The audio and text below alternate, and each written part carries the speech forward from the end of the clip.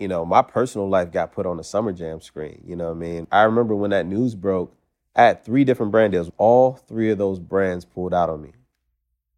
When you take a man's ability to like provide and feed himself, like you're killing a man. And to feel like that could be snatched away from you is a really heavy feeling. So those were the things that I was kind of thinking about in terms of my career and if I was going to be able to continue to move forward.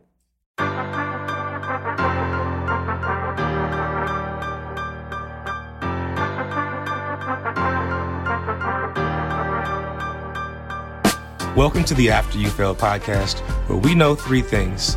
Failure is inevitable, failure does not make you a weak or bad person, and the way you respond to failure can change your life. I'm your host, Mikkel C. Clark, and my question to you is, what happens after you fail? The answer is entirely up to you.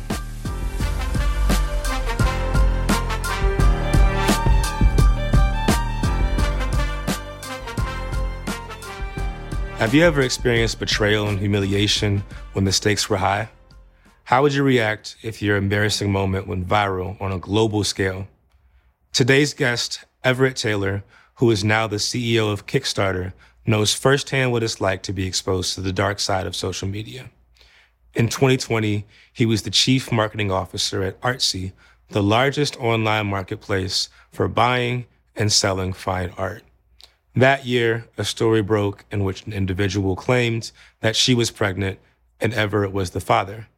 This individual already had a documented history of manipulating media narratives, lying about the nature of past romantic partnerships, and making up scandals to sell books.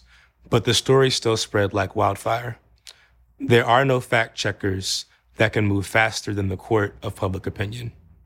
In the days that followed, Everette received a flood of derogatory messages, insensitive jokes, and intrusive questions that overwhelmed him to the point that he had no choice but to fully retreat from the public eye for quite some time. Today, I'll be speaking with Everette about how he healed from this violation of privacy and learned to navigate the world differently as a highly visible person in the wake of this incident. To start our conversation, Everette shared with me where he was mentally at the time of the incident.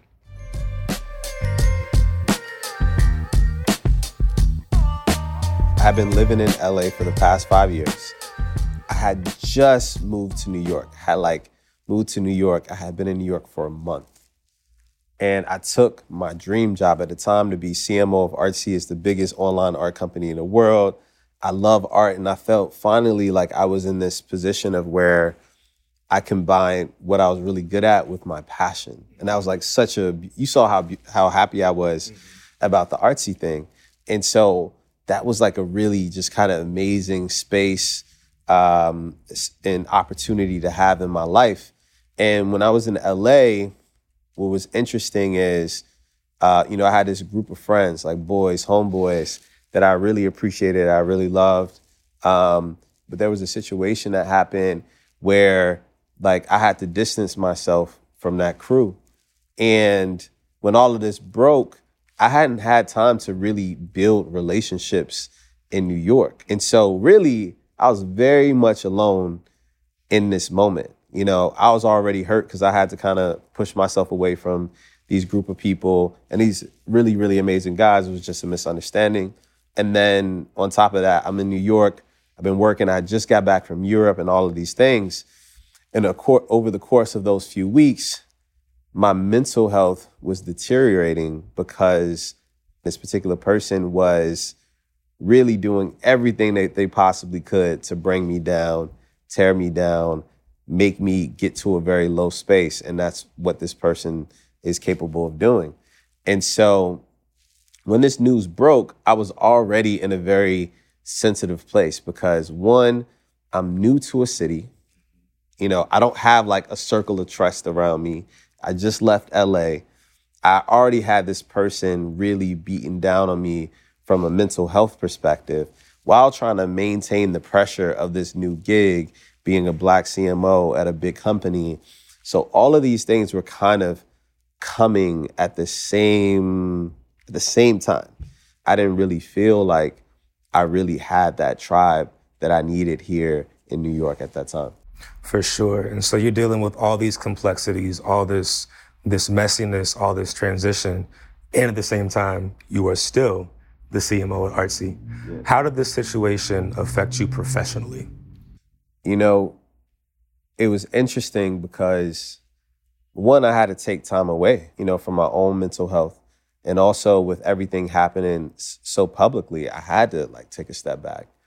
And I wasn't in the right place. Like if I tried to work and push through that, I wouldn't have been in the right place. And, my personal life got put on the Summer Jam screen. You know what I mean? My personal life was just out there. That was a very uncomfortable situation. And I would see people saying things, Black people saying things like, oh, he's done. He's finished. His career is done. And I'm so appreciative of the CEO at that time and the leadership team at that time. They had my back the entire time. They supported me 110%. And I knew that as long as they had my back, I was going to be good. I wasn't sure at first, but over time I realized that they did have my back. The second thing was, I remember when that news broke, I had 3 different brand deals. We both do influencer marketing deals. All 3 of those brands pulled out on me. All 3. You know what I mean? And then not only was I worried about my job at the time, because I didn't know that my job was good, but I also was like, wow, all of these opportunities just pulled out on me. And that was a very scary moment, And, Chappelle, the comedian, said something to I'm not going to quote this verbatim, but when you take a man's ability to provide and feed himself, you're killing a man. And we work so hard in our lives to be in a position to get to that level or be able to take care of our families and et cetera, et cetera. And to feel like that could be snatched away from you is a really heavy feeling. And so when people think man, how did you get to that point? It's yo, I really thought I was going to lose my job. Because at that point, I didn't have those conversations where I felt like they had my back. Number 2, I had 3 different brands, major brands, pull out on deals just off the strength of this thing happening. This is before even I reacted to it. And, I was getting people that were emailing me, sending me messages, anonymous, whatever, tearing me down, ripping me down without even knowing what the truth was. And I was like, wow, that's crazy. And this person once told me, she said, I can make up anything and people will believe it. And that will always stick with me. And it showed in that moment. And so I didn't know if my life would ever be the same, because the internet is forever. The internet is permanent, And then also people never letting you live that down. So those were the things that I was kind of thinking about in terms of my career and if I was going to be able to continue to move forward. For sure. And it's so tough in that we can build these careers in some ways through social media, but there's no fact checker that can outrun the court of public opinion. Once something is out there, it's out there. And no matter how it is disproved or otherwise just shown to be false, there's always somebody's going to say, oh, that's the guy who did A, B, and C or whatever else. And so up until that point, you had done a masterful job of leveraging social media to your advantage. Yeah. And in this moment, you are reckoning with a loss of control that potentially you've never experienced before. It's so funny. I was watching the Michael Jordan documentary called The Last Dance. The Last Dance. And there was this moment where MJ is talking about how people build you up, build you up, build you up. And at some point, they're going to tear you down. Mm-hmm. At that point, at 30 years of age, man, my stuff was spotless. I was the golden boy. I built these, successful companies. I had grown to be this successful marketing executive. There was nothing. My reputation was pristine. And in a moment, everything flips and you see hundreds of thousands, millions of people are visiting my page, literally, not because they care about you or they wish well for you, but they just want to be nosy. They want to rip you down. They want to do all these things. And it was crazy to me because I've never been that person. Mm-hmm.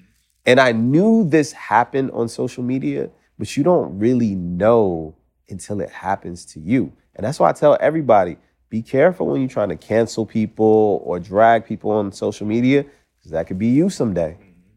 You know, you never know when you're going to be on that Summer Jam screen. So it was really, really hard. And we go way back.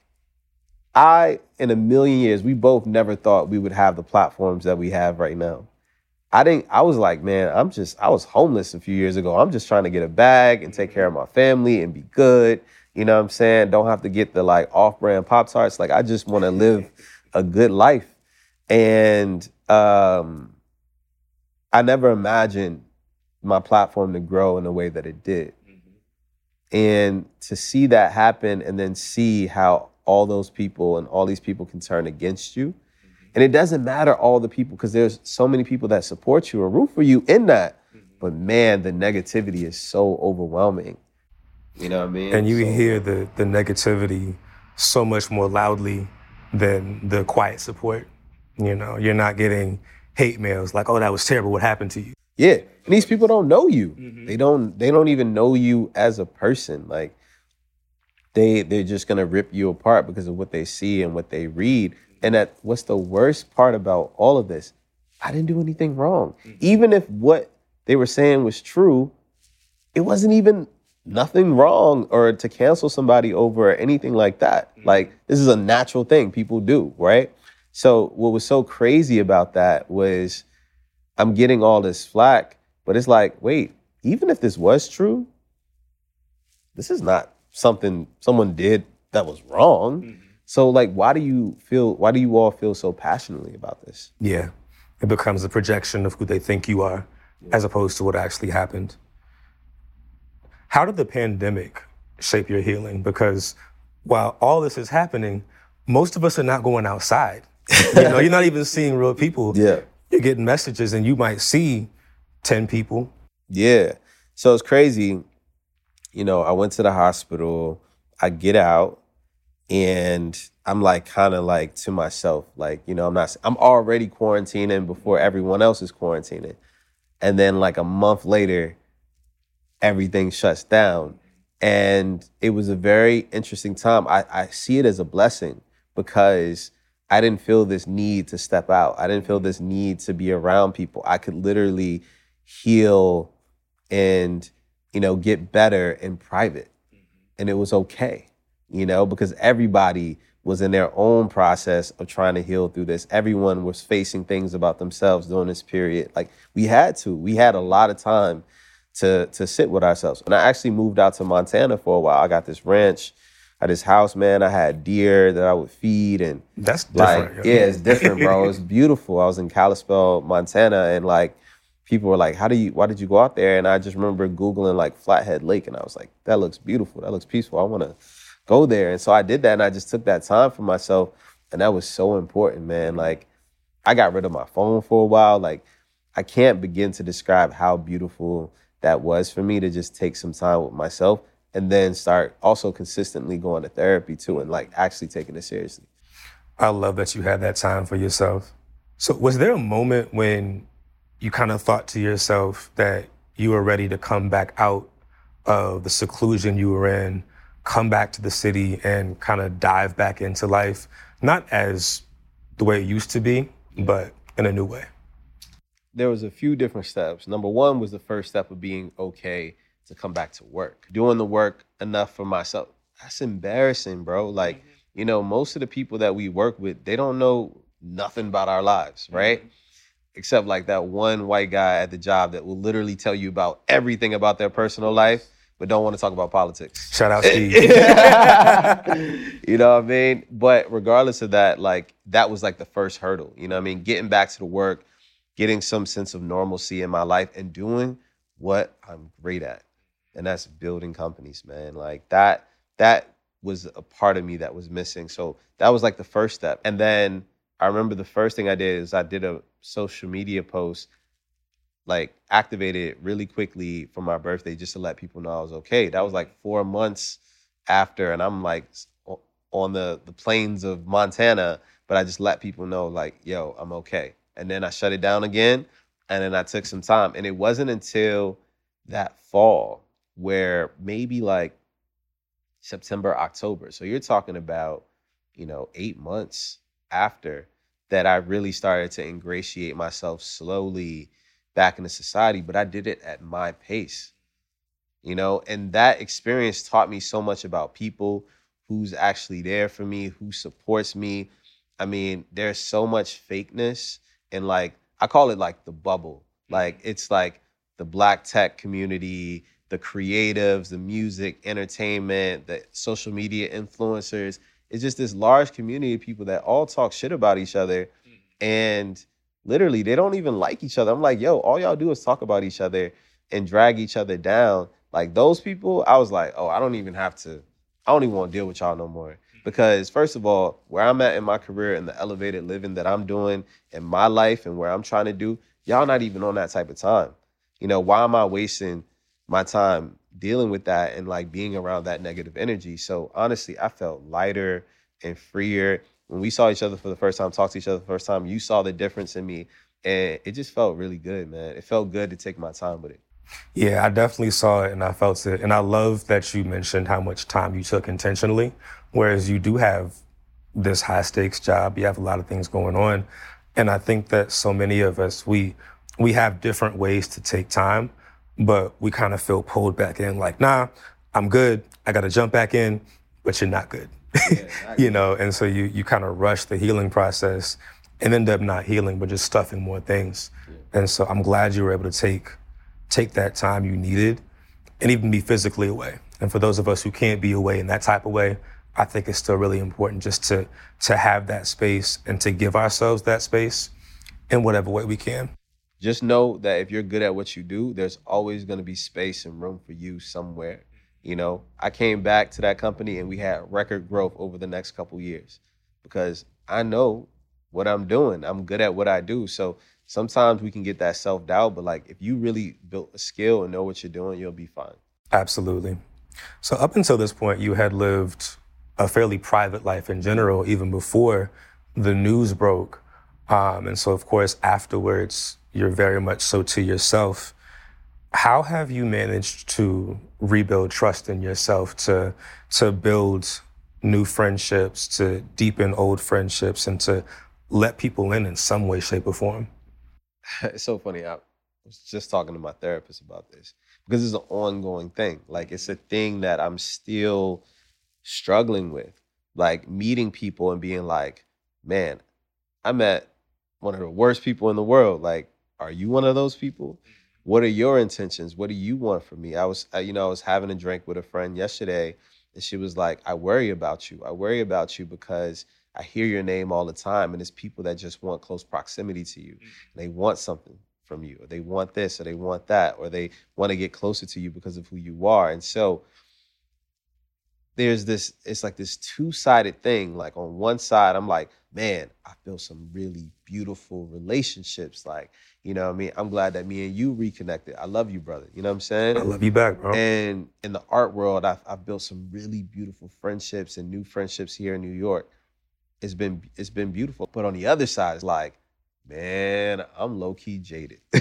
I'm low-key jaded because I'm like, I don't know who I can trust. I don't know what people's intentions are. I don't know what people are saying in rooms when I'm not around. I remember I had this one friend who I loved. I knew in college, and she was like a little sister to me. And one of the things I realized was like every time I was around her, she was always talking shit about people, like always gossiping, tearing them down. And I was like, I had to take a step back and be like, oh, you're doing that to me when I'm not around. Just because we're friends doesn't mean that you're not doing that too. So it's like this double-sided. It's like I'm so much in a healthier space in one way with like building some very organic relationships, dating differently, building friendships differently, and all of that, protecting my space, realizing the real flex in life is not access, but inaccessibility. Like I used to think, getting like all the Instagram models and celebrities and women and getting invited to all these like private events and being in the mix and knowing this person, that person, I thought that was the flex. The real flex in life is people not having access to you. The real flex in life is like you show up to an event and they're like, oh snap, Everett's here? That's crazy. You want that. You don't want people to feel like they have so much access to you. So it's been this like double-edged sword of like building more healthy organic relationships. But man, realizing I still got a lot of self-work to do, so I don't be trusting people. Nah, I get it. And the self-work definitely never ends. It's like a constantly ongoing process for sure. You were a CMO then. You were a Black CMO. You were well under 40. And in many ways, you were already defeating the odds. And by the time you left in late 2022, Forbes says you were one of the most influential CMOs in the world, hands down. To top it off, you left Artsy as CMO to become the CEO at Kickstarter. There's an article in Harvard Business Review that says that CMOs don't last, right? And it's true. You know, most CMOs aren't seeing more than 3 to 5 years. It's the highest turnover rate in the entire C-suite.